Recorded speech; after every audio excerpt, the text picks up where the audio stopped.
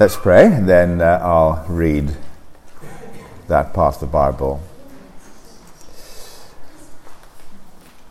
Our Lord Jesus, we do want to thank you that more than anybody else in the world, you wanted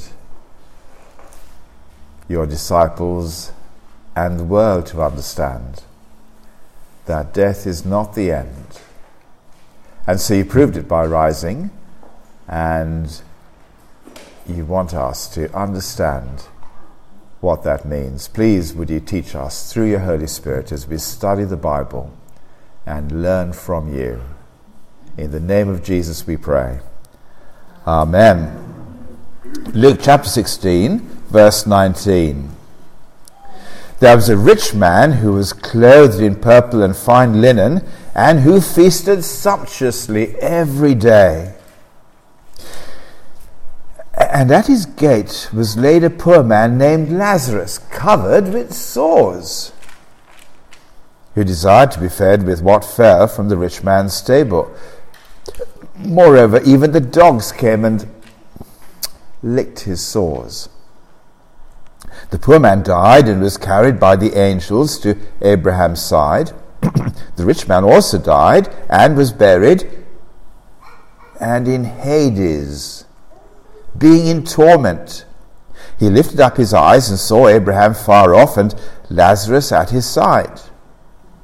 And he called out, Father Abraham, have mercy on me, and send Lazarus to dip the end of his finger in water and cool my tongue, for I am in anguish in this flame. But Abraham said, Child, remember that you in your lifetime received your good things, and Lazarus in like manner bad things. But now he is comforted here, and you are in anguish. And besides all this, between us and you a great chasm has been fixed, in order that those who would pass from here to you may not do so, and none may cross from there to us. And he said, Then I beg you, Father, to send him to my father's house, for I have 5 brothers, so that he may warn them, lest they also come to this place of torment. But Abraham said, They have Moses and the prophets. Let them hear them. And he said, No, Father Abraham, but if someone goes to them from the dead, they will repent. He said to him, If they do not hear Moses and the prophets, neither will they be convinced, if someone should rise from the dead. Now I'm just going to stop there, and the children are going to go to their groups. We have a creche, and we'll all come back in a moment after we've gone to our different places. Just hold fire for 1 minute. Friends, they've all gone. Let's see if we can make the most of the silence. But here we are. What would you say is the key to life? The one thing you need to know to live well? Well, you take that microphone and ask everybody else outside there, they'll tell you straight away the key is to go for success. Aim big. There's a granny in a park, and someone asks her, How old are your 2 grandchildren? And she says, The doctor is 4 and the lawyer is 2. Aim for success, start young. That's the key. And you look at what success looks like, and you look at it's there in the front line. Luke chapter 16, verse 19, there's a rich man who was clothed in purple and fine linen, who feasted sumptuously every day. He's found the key. Except in the last verse, he says, Go and tell my brothers, this isn't the key. What is the key? Easter is the key that tells us how to live life well. And that key teaches us 2 things about death, and it teaches us about life. First, let's learn about death, and that is that death is not the end. Jesus went out of his way to tell people again and again and again about life in his kingdom, that this life is not it. And he proved it by bringing other people from the tomb, and he himself one day walked out of the tomb. And while everyone else is saying that death is the end, Jesus again and again and again teaches that death is not the end. Now I wonder if you could take the little boy to Debbie, and Debbie will keep him there. If she just shuts the door, he'll probably stay inside. So, everyone has a theory about what happens when we die. And let me tell you, everyone is out of their league, because there's only one voice that has authority on this subject.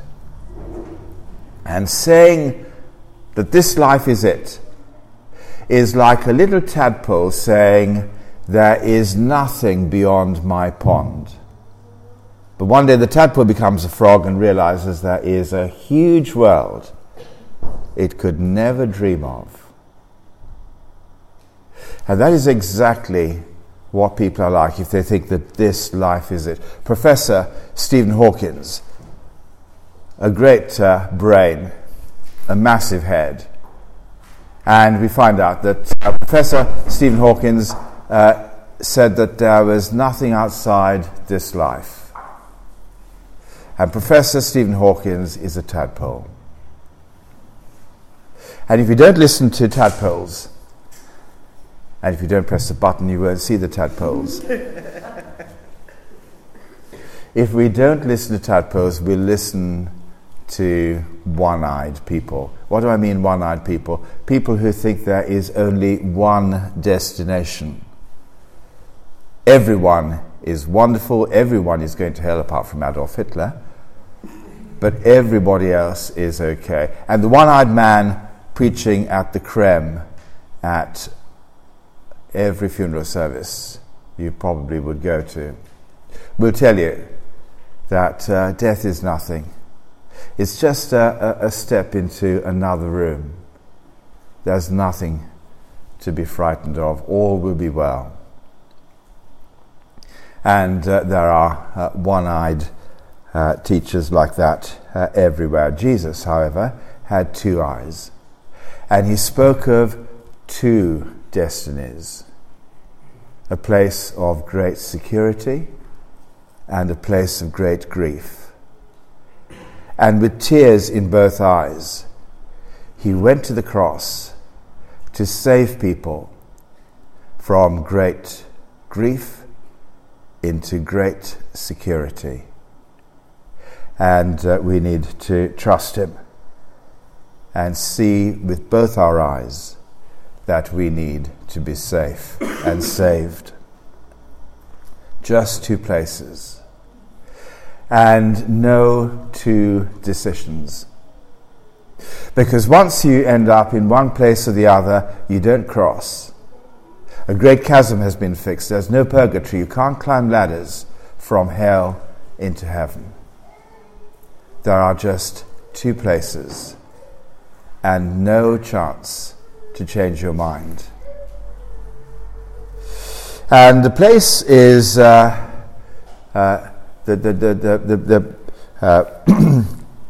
place we go to after we die is decided by God, not by your friends.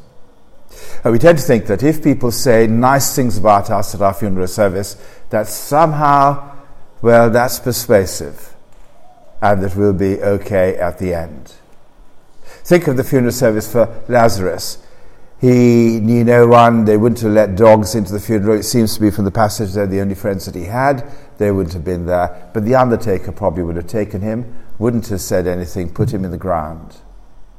Think about the rich man's funeral service. All his friends would be there. The place would be packed. They'd all be saying what a wonderful man he was, how high achieving he was in every way. And here's the thing. Days before the funeral took place, that man would have died and gone into the presence of God, who decided where he would be. And while the friends are saying good things about him at the funeral, he himself is in great torment. And there is no other experience to describe it. He says, I'm in great anguish. While the funeral eulogies are all coming out. Friends, death is not the end. Let's talk about life. How to find life. Jesus speaks about how the rich man goes to hell and the poor man goes to heaven. And we want to ask, why is it that one went there and one went here? And we need to understand that Jesus is using the language of Jews because he's speaking to Jews. And so when he talks about hell, he talks about Hades, the place of the dead. And when he talks about heaven, he talks about the place where Lazarus is and where Abraham is. And Abraham stands for the believer that God approves of and loves, and therefore that's his home. But he's talking in special words to special people. And what he's saying is it's a bit more subtle than simply saying that rich people go to hell and poor people go to heaven, because God just reverses the fortunes of life. And so you have the people having a different experience after they die. That can't be what he's saying. Because Abraham was himself a man who was very rich. And he is in heaven. And Jesus has no problem with money as long as it doesn't distract us from following him and it doesn't stop us being like him in our generosity. Nowhere does Jesus say that being poor makes us safe. Because frankly, otherwise, we'd all be safe, wouldn't we? The day we die, we're all pretty poor. Naked we came, naked we leave. And the minute we become poor, we sail off into glory. He's not saying that. What is it that makes a difference? That puts one person here and one person there. It's simply this. That there are some who listen. Why do I say that? Because there are hints. There are hints in verse 20 where Lazarus is called Lazarus. We have his name. Don't have the name for the rich man. We do have the name for Lazarus. And what do we find? When you listen to Jesus in John chapter 10, in the next book, you find that he tells you, John chapter 10, verse 3, page 896, the sheep hear his voice, and he calls his own sheep by name and leads them out. The sheep who hear his voice, he calls them by name. Second clue is Lazarus. In verse 22, he has a name, but his name, his reputation in the Bible is the person who listened to God, believed what God said about his future, and it was reckoned to him as righteousness.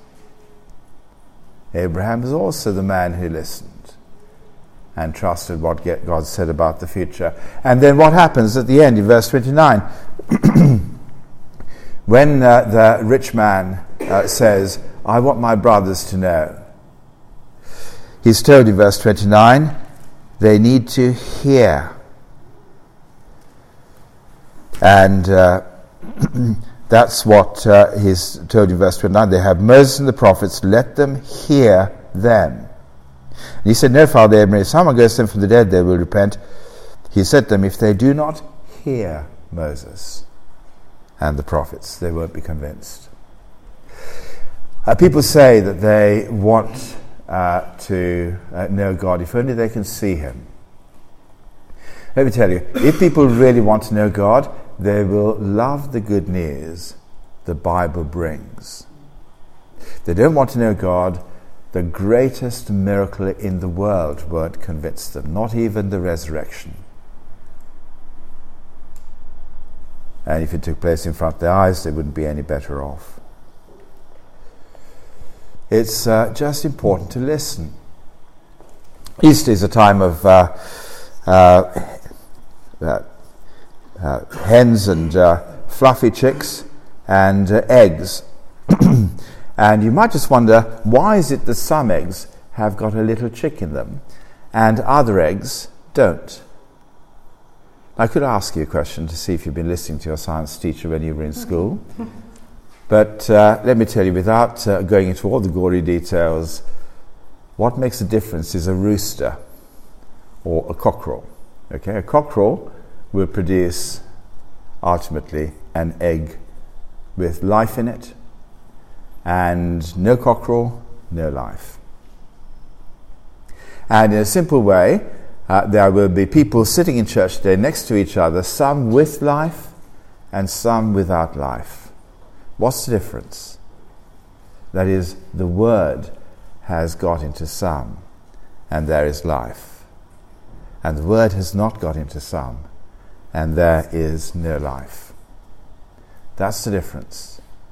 It's as we listen that the life begins to take shape and form. So what can we learn from this as we finish? Well, maybe that you're someone who's not a Christian, and in your heart of hearts you know there is no life inside you. And you might want to work out, why is that? It may be that you've been listening to tadpoles and one-eyed people telling you there is nothing outside this life. And we need to come to this message on Easter Sunday and say there is only one authority who can tell anyone in the world about what happens after we die, and we need to be warned by him. Now, a lot of us don't like the idea of being warned. That's what Lazarus wanted, what the rich man wanted his brothers. Go and warn them in verse 28, so they don't come to this place. And we say we don't like warnings, because warnings mean that we fear, and fear is no reason to become a Christian. And the answer is, it's a very good reason to become a Christian. Because fear, my friends, is a gift that is given to us to help us to think clearly when we're in danger. Fear is a great gift and a great reason for us to take the warning seriously and to not be the person like the egg without life, but to start listening to the warnings that life begins to form in us. If you've been to a church before, well, let me tell you that it is interesting, isn't it, that, well, there'll be Easter celebrations every week, but it may be that in the end, the churches we've been to have really put their eggs into telling us about this life. So, for example, the prosperity gospel is all there to help you to become like the rich man. And we'll tell you that's the key, except the rich man tells you that's not the key. But even if it's not prosperity gospel, there'll be many churches that tell us this life and how you live it. Well, we need to give you advice on what happens in how to live this life well. And you see from this part of the Bible that after Easter Sunday, every church that is an Easter church will put the spotlight on the future, not on how life can be lived better here and now. It may be that you're a Lazarus and the best that could be said for you is that the dogs lick your sores. That's how bad it might be. But if there is this new life in front of you, then the church that teaches that will give you hope. Maybe there are things that we've learned, therefore, from other churches that we need to lose along the way to come into an Easter church that tells us this is where the spotlight has to be in every message that we bring to teach you ultimately how to live well now. And if you're a real believer, well, think of Easter as the key to life. Love listening to what Jesus says about the future. You need to hear that message from him more than you need to hear anything else, because the world is shouting in your ears all the time the tadpole message that this life is all there is. And as you listen to that message, it is wonderful to know that Jesus will begin to know you by name because you hear his voice talking to you about this subject. And as you hear his voice talking to you about this subject, we need ourselves as Easter people to go out into our estate. If we're real Christians, we'd want to do that, because we want the brothers of the rich man who are still around today, the tadpoles, the one-eyed, to understand there is a place that Jesus tells us about, that we should be warned and invited, from the place of great grief to the place of great security. My friends, putting it simply, when we're talking to non-Christians, we need specially to link the Easter message with judgment. That's what the New Testament does. When Paul is speaking to some friends of his in a place called Athens, he tells them that they are to listen, because God has fixed a day when he will judge the world by a man he has appointed, and of this he's given proof by raising him from the dead. That is the message that Paul gives to non-Christians he knows in Athens. The resurrection is proof of judgment. And we need to go out to our friends, to our family, as we listen to the Bible message ourselves and grow in our relationship with God as he knows us by name and draws us to understand him more, and at the same time, listening to the message of his future, we need to go out to the brothers of the rich man today and speak to them in their homes and bring them into the safety that their dead family would long for them to have. I'm going to stop there. Let's pray that God will help us to really take that in. And in a moment of quiet, you talk to God about the take-home for you. And we'll have 1 minute where you can talk silently to God. I'll wind it up by praying, and then we'll have some questions. And then I'm going to have an interview as well. Let's pray first. A minute of quiet, you talk to God.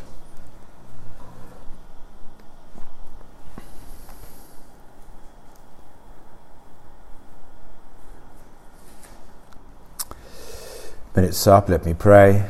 Our Heavenly Father, we do want to thank you for the Lord Jesus explaining to us about what is ultimately the key that we need to have more than any other. And we thank you that he teaches us, because there are so many tadpoles and one-eyed people in the world that are way out of their league when they talk about things on which there is only one authority. And we thank you for the Lord Jesus explaining to us more than anybody else about heaven, about hell. Thank you for his work in raising people out of the tomb. Thank you for his great work of coming out of the tomb himself, that we might trust him and believe him. And we pray that we might do that. We pray that where we have been lacking confidence about the future, please would you help us to listen to what he says, to trust and to follow him. And we pray that you would help us, we pray, to be a church with an Easter message that always puts the spotlight on the future, that we may live wisely in the present. And give us, we pray, courage to take this message to our friends who don't follow Jesus, that there might be clarity about the two destinations as we ask people to turn from the place of eternal grief to the place of eternal security by listening to Jesus and by following him. Please give us this courage and bring many more into his kingdom. We pray this in his name and for his glory. Amen.